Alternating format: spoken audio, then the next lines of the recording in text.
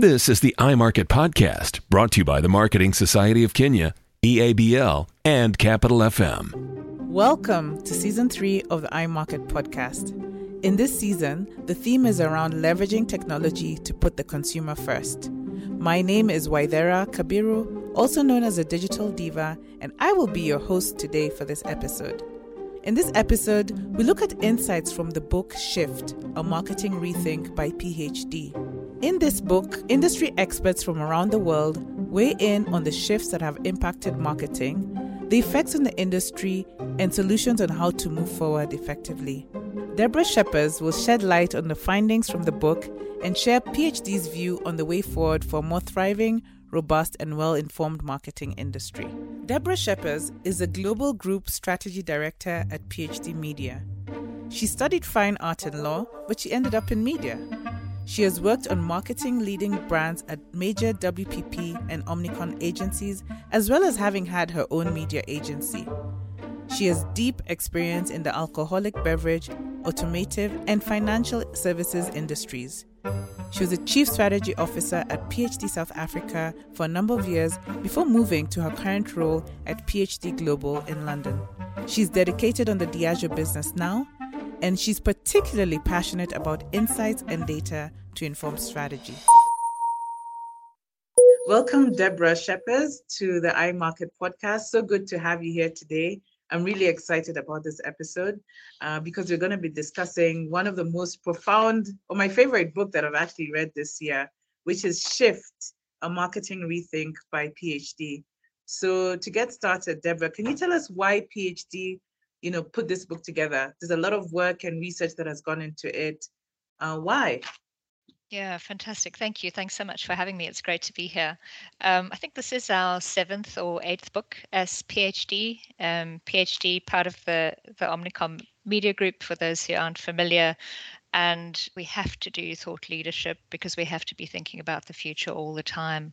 So all of the books have been looking at how to help brands, how to help our clients, but the orientation overwhelmingly is about the future and how to adapt. And I think it's a reality all of us find ourselves in, that the pace of change is just accelerating. So Shift is about a big shift that's happened, and we'll talk about that today, and also about the future and what we can do to prepare for it. Absolutely. And other than COVID sort of disrupting a lot of things, not just in marketing, but in various fields. What would you say has been, some of the key shifts that have happened in marketing that we need to be aware about? So, without beating around the bush, I think it's the digital revolution that Shift focuses on. And I've been in the industry for more than 2 decades, so I can speak quite kind of personally about the shift between an analog world and a digital world and what that's meant for marketers and how challenging it's been to shift. I've worked for many years in South Africa, and it seemed to take a long time for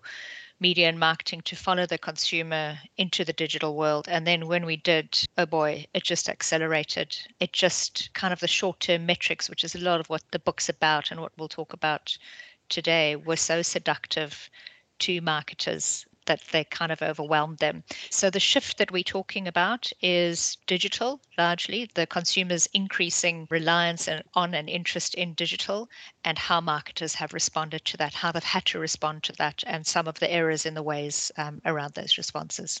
Yeah. And I'm with you there because I'm also, sort of like an early pioneer in digital and media. And in the early days, it was, budgets were just not even being moved into digital yet, we could see the shifts happening. So one of the things that I think you would agree has happened in the last few years is, again, the shift in consumer attention. And I'm going to count how many times we say shift in this podcast. The test. Okay. So if we talk about the shift in consumer attention in the past few years, how would you say brands need to be, restructuring, rebuilding, reorganizing for the future? Yeah, well, let me maybe go back a step and talk about what shift, you can count that, says has happened to marketers. And the book talks about this Cambrian explosion of digital and all of the big changes that have happened. And it says that as a result of this, marketers find themselves in what it terms a midlife crisis. And that's the scenario that it lays out as a starting point and then looks to try and solve it. And I think if I think of my own experience in media and marketing, one of the reasons that we fell into a midlife crisis as a marketing industry is we've long, or I think many senior marketers have long had a kind of a sense of inadequacy in executive boardrooms because unlike their colleagues, they just didn't have the data to justify their activities or their spends. And marketing has, of course, long been one of the softer areas in board packs. And so this influx of performance metrics that came from digital consumers interacting with our digital media and comms, not just having reach metrics for once, but actually having an understanding of what was happening, kind of what the impact was, as we said just now, incredibly seductive. And we could start proving our worth in those boardrooms. We could start course correcting in real time. It was like a fast feedback loop for the first time. And I mean, in South Africa, again, referring to my experience there, I think some of this was held back because of the high cost of data, and it just took forever to properly take hold. But once it did, it was addictive. So as marketers, we started shouting our metrics from the rooftops. We were proving ourselves everywhere with what we were getting from digital. And in retrospect, it's easy to see how we fell into traps, probably kind of two main areas of traps. The first being that we lost sight of the full picture of marketing. I mean, marketing is about everything from pricing to where your product is. And we became very focused on the last click conversion. And that is 1% of the story about how the consumer connects to the brand. That moment of clicking has got so much before it. So much comes before it in their mind.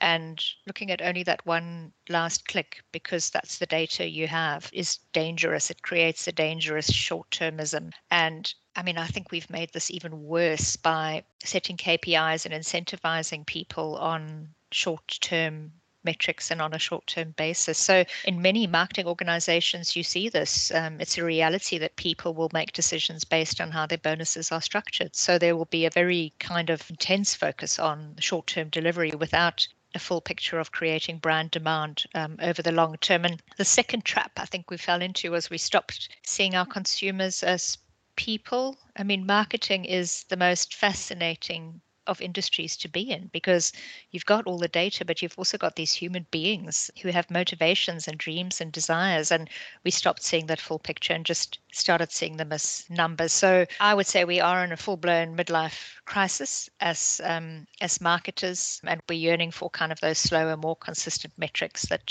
told the same story. We're starting to wake up and see the balance that's needed. But again, the pace of change is so dramatic that it makes it difficult for us to respond. So Shift says, as a starting premise, we're in a midlife crisis. It makes a lot of sense to me why this has happened. I can see it in my own kind of career and experience, this change, or trying not to say shift, thinking for other words here. And it lays out the archetypes. And excuse me, I don't know if that's something you want to get into in this podcast, but we could talk about that a bit if you like. Absolutely. Let's do that. In fact, before we get to the archetypes, I mean, just, thinking about what you're saying around the midlife crisis, and you haven't, worked on the continent in Africa, do you see that crisis is as pronounced in, a lot of the African markets, this midlife crisis? Or would you say that maybe we're not, as affected then just because of, maybe data has not been there, or the maturity levels in terms of digital media? I think we probably have been less affected. I mean, I spoke about the cost of broadband and kind of a slowness to see the proliferation of digital media in South Africa and, in some other markets on the continent. That would also be true. But I think marketers by nature want to prove themselves. They want to show their relevance. So where there were metrics, I think we reached out and we grabbed them. It doesn't matter which country you were sitting in.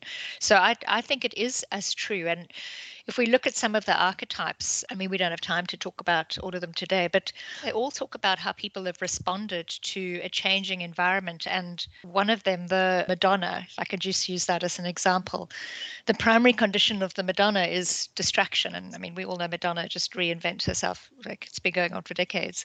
And with distraction comes like an overfocus on the next big thing rather than thinking about the business today. And I think that is as true in an organization in Kenya as it is in the US or in London.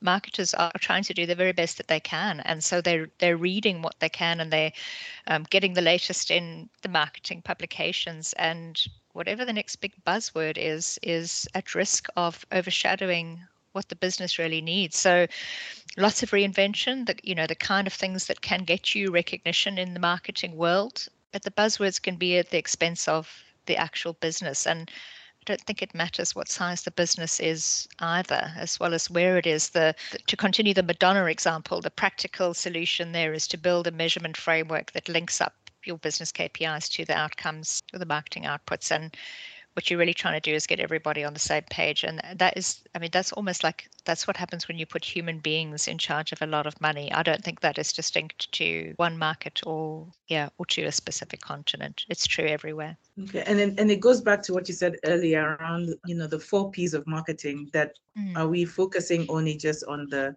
promotional piece, the short term, part of it, and not really spending a lot of time on pricing, on product, on distribution? Yeah, absolutely. I mean, I think we've lost focus, and we've gone for the thing that we can control the easiest. And I spoke earlier about how we've kind of zoned in on the 1%, which is the last click. We've zoned in on advertising. And I mean, one of the things that we talk about a lot at PhD, and that I talk a lot about in my daily life, I work on Diageo as a brand, and the obsession is really about understanding the whole consumer journey, and that is across paid, owned, and earned, because your experience of a brand isn't just the advertising you see, it's how it shows up on shelf, how it shows up in the consumption environment. Sometimes that on-shelf experience is the only experience you'll have with the brand, because you won't see the ad because you're a light TV viewer or whatever the case might be. So that has really got to be on point. It's got to be joined up. Yeah, so it's not just about the last click. We've got to think a lot more holistically about, in the simplest terms, how to connect our brands to consumers, and that starts with a proper understanding of the consumer. Yeah, and as you know, because you do work on Diageo, a lot of things to build salience, the principles we follow is both mental availability and physical availability. There are a lot of brands in Africa. I'll speak about Kenya, where the brand is physically almost available, almost 100% distribution, and that really helps the salience. So even when advertising is paused, it doesn't have a huge impact. It has an impact, but the fact that the brand is physically available. Agreed. And I think we tend to forget that sometimes. Can you tell me about any other archetype that you think we fall into? So there's 5. So there's the Harry Houdini, the Madonna, the Donald, which is Donald Trump, the King Henry VIII, and the Christopher Columbus. And they all have their own unique problems. They are the human traps that we fall into and that we're falling into as a result of this change. And then they look at kind of the way to get out of it. So I spoke about the Madonna, and the Madonna's problem is distraction. I love the Donald because I think a lot of people are in the trap of the Donald. The thing about the Donald is you know a little bit about something and you think you know everything about it. And it links back to the problem with buzzwords and people kind of latching on to something. So the risk with the Donald is you think you understand something that's fundamental to marketing, something like kind of an IPA piece on the long and the short of it, or Byron Sharp's work, but you actually didn't read the book. You've just read like a little summary, and that is really dangerous as well, not properly understanding. And marketers, I mean, we are bad. We love buzzwords. We love the latest topic, and sometimes we are tempted to lack the rigor that is required for handling large budgets and this big responsibility of connecting brands to consumers. Good, thank you. Speaking of, functional capabilities, according to, research, again, but still by, I think PhD put this out, 49% of marketing leaders say that knowledge of the latest marketing technology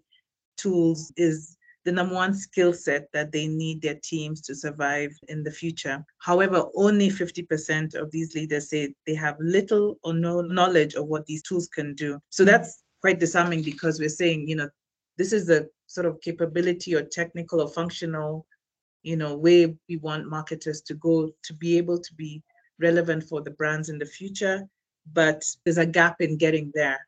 So what should marketers sort of be aware of in accelerating the use of marketing technology to be successful? So there's an amazing video that's narrated in the book. It's narrated by Mark Ritson, who is a kind of a name that many people listening to this will know. And it's like a simulated therapy session. So it's a therapy session, like a marriage counseling session between the brand and the marketer, as the best description, and the consumer. And the consumer feels that the marketer or the brand has stopped listening to them and stopped seeing the real them because they think they know everything. And why do marketers think they know everything? Because we've got digital metrics. So we're clinging on to that. And at the same time, the marketer feels that the consumer has become increasingly disloyal and has begun seeing other people. And this plays out really like a fraught marriage session. It's kind of brilliantly shot. There's lots of emotion. There's like the tense knuckles and the tight jaw lines. And if you've ever had like a relationship where you felt you needed to talk to somebody, you'll relate to this video. And the biggest takeout for me is when the consumer says to the marketer, but you're not seeing the full picture of who I am. You are just looking at TikTok metrics and you're not looking at the whole me. You don't understand. I actually still watch TV, linear TV. I consume all sorts of media types. And to what you were saying earlier, I see the brand in store and that's how I form a perception of it. It's a whole other me. And just because I like someone or follow them on a social media platform doesn't mean that they're an influence on me. It doesn't mean I even agree with them. Sometimes I follow them because they're famous and I want to know what's going on.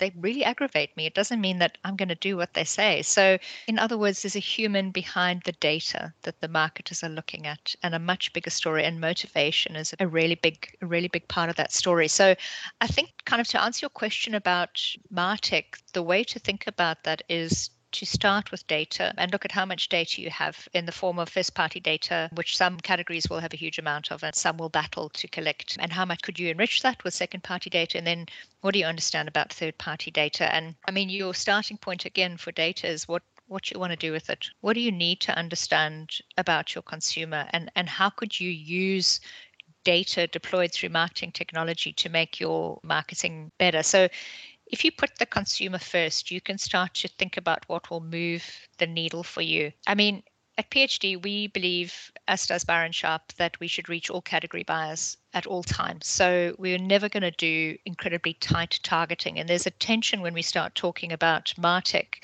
and a temptation to go, well, does that mean we're going to have really, really small kind of audiences that we're creating bespoke comms for?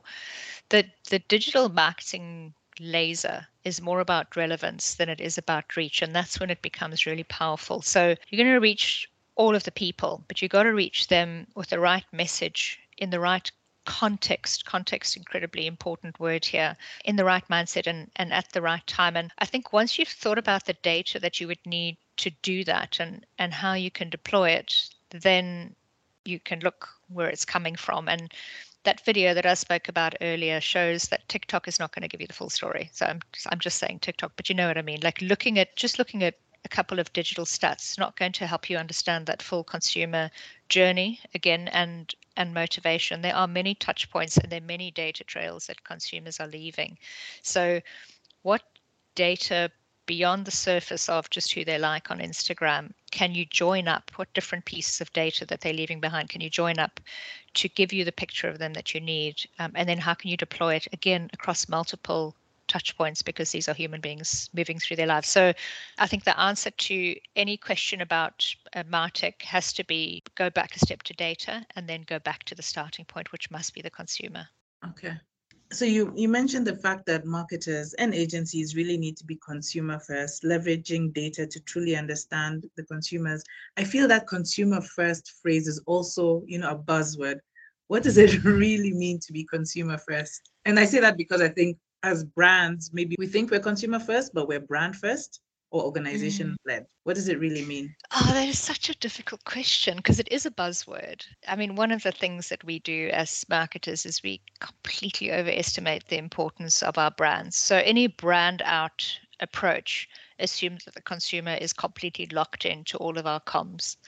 The reality about consumer first is about the individual consumer, but I think it starts with recognizing the reality of someone's life, and they are not watching your ad with the greatest of interest. They are thinking about what they're going to have for supper, and they're worrying about what they have to do at work or what's going on in their lives, their, relationship issues, their kids' issues, whatever it is. I mean, people have got a million things on their mind at any given time. And as a brand, you've got to nudge your way into that space. So understanding the consumer, I think, starts with understanding that the consumer cares a whole lot less than we'd like to think. And I mean, that is why broad reach of categories starts to make a ton of sense and tight targeting doesn't. Because if you've got lots and lots of people who are disloyal, they do kind of engage with a repertoire of brands, and they don't just follow you fanatically because they love your brand so much. As marketers, we love our brands so much. The consumers are paying much less attention than we think.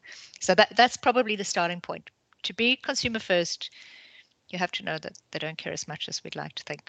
Would you say the way we are structured, let's get into sort of client agency relationships, are the structures of today relevant for ensuring that we're consumer first with all that's happening with data and technology, the current client agency relationships we have? Yeah, that's a really good question. I mean, I think the answer is it's changing. In the book Shift, Mark Holden, who's the head of strategy for PhD across the globe and was the main author, he speaks about a much more modular approach being required. And one of the concepts that he puts forward is agency as a platform. So he's saying you shouldn't have like a dedicated set of FTEs on every account. And I mean, the same would apply in a marketing organization on the client side as opposed to the agency side. You should have a flexibility. You should have a kind of an ability to move people, specialists in and out of teams and deploy them to where they need it the most. So the future of the organization, I think, is about being more adaptable. There is a lot in the book about talent and skills, and perhaps we can expand on that. But structurally, the key learning is be able to move people around. So even strategic consulting, he talks about being able to take teams of specialists on and off different pieces of kind of project work as they're required so that you've got the best skills rather than just the people that are scoped on that particular area of the business. Mark Holden also says in the book, that, due to the various shifts that have happened over the last 10 years, organizations also need to relook at how they're structured internally. What's a book point of view in terms of in-housing versus outsourcing certain functions or certain skills? Yeah, I think that it depends on the organization. I think agencies have often seen clients in-housing business as a huge threat. It doesn't have to be. And the perspective in the book on that is you should take people from within the agency where those specialist skills are or wherever they might be, because you'd always have a multitude of agencies, and you should have the modularity and the flexibility to be able to second them or move them into your organization as you need them and take them out. So it shouldn't be seen by the agency as something that means the business has been taken away. The lens should be where are the specialist skills most needed and how can we help as a broader collective of client and multiple agencies to resource that and enable that. And again, bring it in and have the flexibility around bringing things in that perhaps we don't have as they're required as kind of this pace of change continues to accelerate. Yeah, absolutely. And still on that topic, also in the book, Isabel Massey, who's the global media head at Diageo, talks about borderless partnerships with clients and agencies should have. How has PhD been able to achieve this in Africa? And you could use Diageo as an example. Yeah, I mean, I think she's talking about exactly that, about making sure that you've got the right skills in the right place. To be honest, I can't speak about how that's looking in Africa specifically. I mean, we've seen a number of examples in global where people work for PhD, but they're based at Diageo, where specialist teams are seconded onto projects, and a couple of really, really big projects going on at the moment. And there was expertise sitting within PhD or within the broader Omnicom group. And again, I mean, not to speak specifically about Omnicom, all agency groups would have a number of areas of expertise under their roof. So it has been about moving those areas in and out as needed, and building multidiscipline teams as well. So having people from different specialist areas that are working closely together rather than just coming in as kind of spokes on a wheel of a project, but sharing knowledge. Yeah, and I think it speaks to the ability for real agility, especially when, certain, in Africa, we always say we work in VUCA environments, very volatile. Anything could happen. But I think it helps with organizations being able to be agile and saying, these are the skill sets or the areas where we need, more priority versus, just Yeah. I mean, maybe we could talk a bit more about the second part of that agility. So the first is structural, the modularity, and the second is skills and talent. And I think, I mean, we all feel this, that we're completely intangible asset-based businesses in marketing. All that we've really got is kind of our people. We've got a product at the end of it, but what we have as value is the talent. And I mean, PhD and kind of the contents of the book show like a real seriousness about understanding what change is coming in order to equip us to make the best decisions about talent going forward. So the book talks about how to prepare for the future, and how we have to start hiring in the right skills now.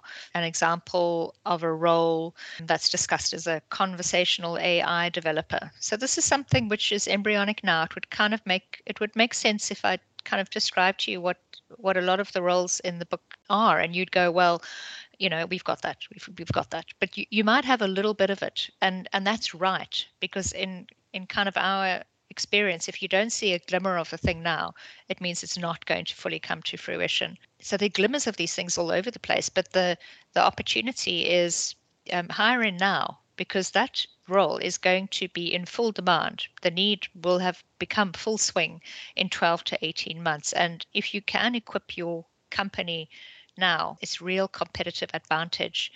I mean, you would be thinking, what are they? And there's a huge list of them in the book. A lot of them are technology based. So things like a gaming commerce expert or an influencer programmatic team. I mean, those speak to becoming better at deploying technology. But there's also this emphasis that you've referred to on more flexible specialization and having these teams that can move seamlessly on and off projects rather than being dedicated to one thing. So you have to keep your eye on the horizon, I suppose, and HR has to be thinking ahead. I mean, we should be thinking about what's it going to look like in 2025 now, and starting to recruit and starting to develop and starting to train, and then I think starting to integrate as well, and get the rest of the teams on board, get them to understand. It's one of the things that I think many companies battle with. They've hived digital off into its own little specialization. And then you've got kind of everybody else and digital. But again, it's about the consumer, and the consumer lives across the worlds. So those everybody else's need to understand what's happening in digital, and the digital guys need to understand what the everybody else's are all about. It is one experience that the consumer has at the end of the day. Yeah, that's really interesting in terms of, skills and talent, because the traditional marketer, was that a traditional marketer, a generalist. And now we're saying the marketer of today, not even tomorrow, should have specialist skills. And they're evolving so fast. So like, you really need to be, one up, to really be relevant to the consumer, as we said. Yeah, and difficult. I mean, one of the things the book touches on that I think is very relevant in our organization, and probably right now in a lot of marketing organizations, is retail media or e-com. So you have a team. We have a team of e-com specialists, and then we've got everybody else. We've got e-com, digital, and everybody else. And Steve Madder writes in the book about how challenging this is. And I went and chatted to him to kind of prepare for this conversation, to understand more about what he was thinking. And he said, it's like a really uncomfortable intersection right now. So we've got this acceleration of retail media, and there's a kind of a meeting point between our largest media platforms and our most strategic retail partners. And it's a new language for marketeers. It's a new capability for commercial teams. And there are a bunch of questions coming up.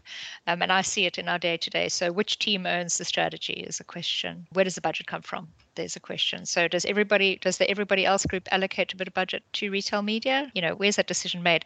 How do we make sure we're spending the right amount of money? What are the appropriate levels of budget? And how do we get integration right up to the briefing process? So how do we get kind of the commercial opportunity realized right up front? And he talks about the fact that we're in an adolescent stage right now, and that kind of the analogy he used when I was talking to him was muscle memory. So he said, we've got scale, we've got successful businesses, and they're based on building muscle memory, because we do what we know what to do, processes and culture. But suddenly we've got this new thing that's getting in the way of the muscle memory and the way that everything is always kind of operated. And again, all these human beings who don't like change are having to relearn how they do things. And parts of the business want to run at 1,000,000 miles an hour, but the risk is we kind of trip up or crash over walls. And it's to be expected because we haven't done this before.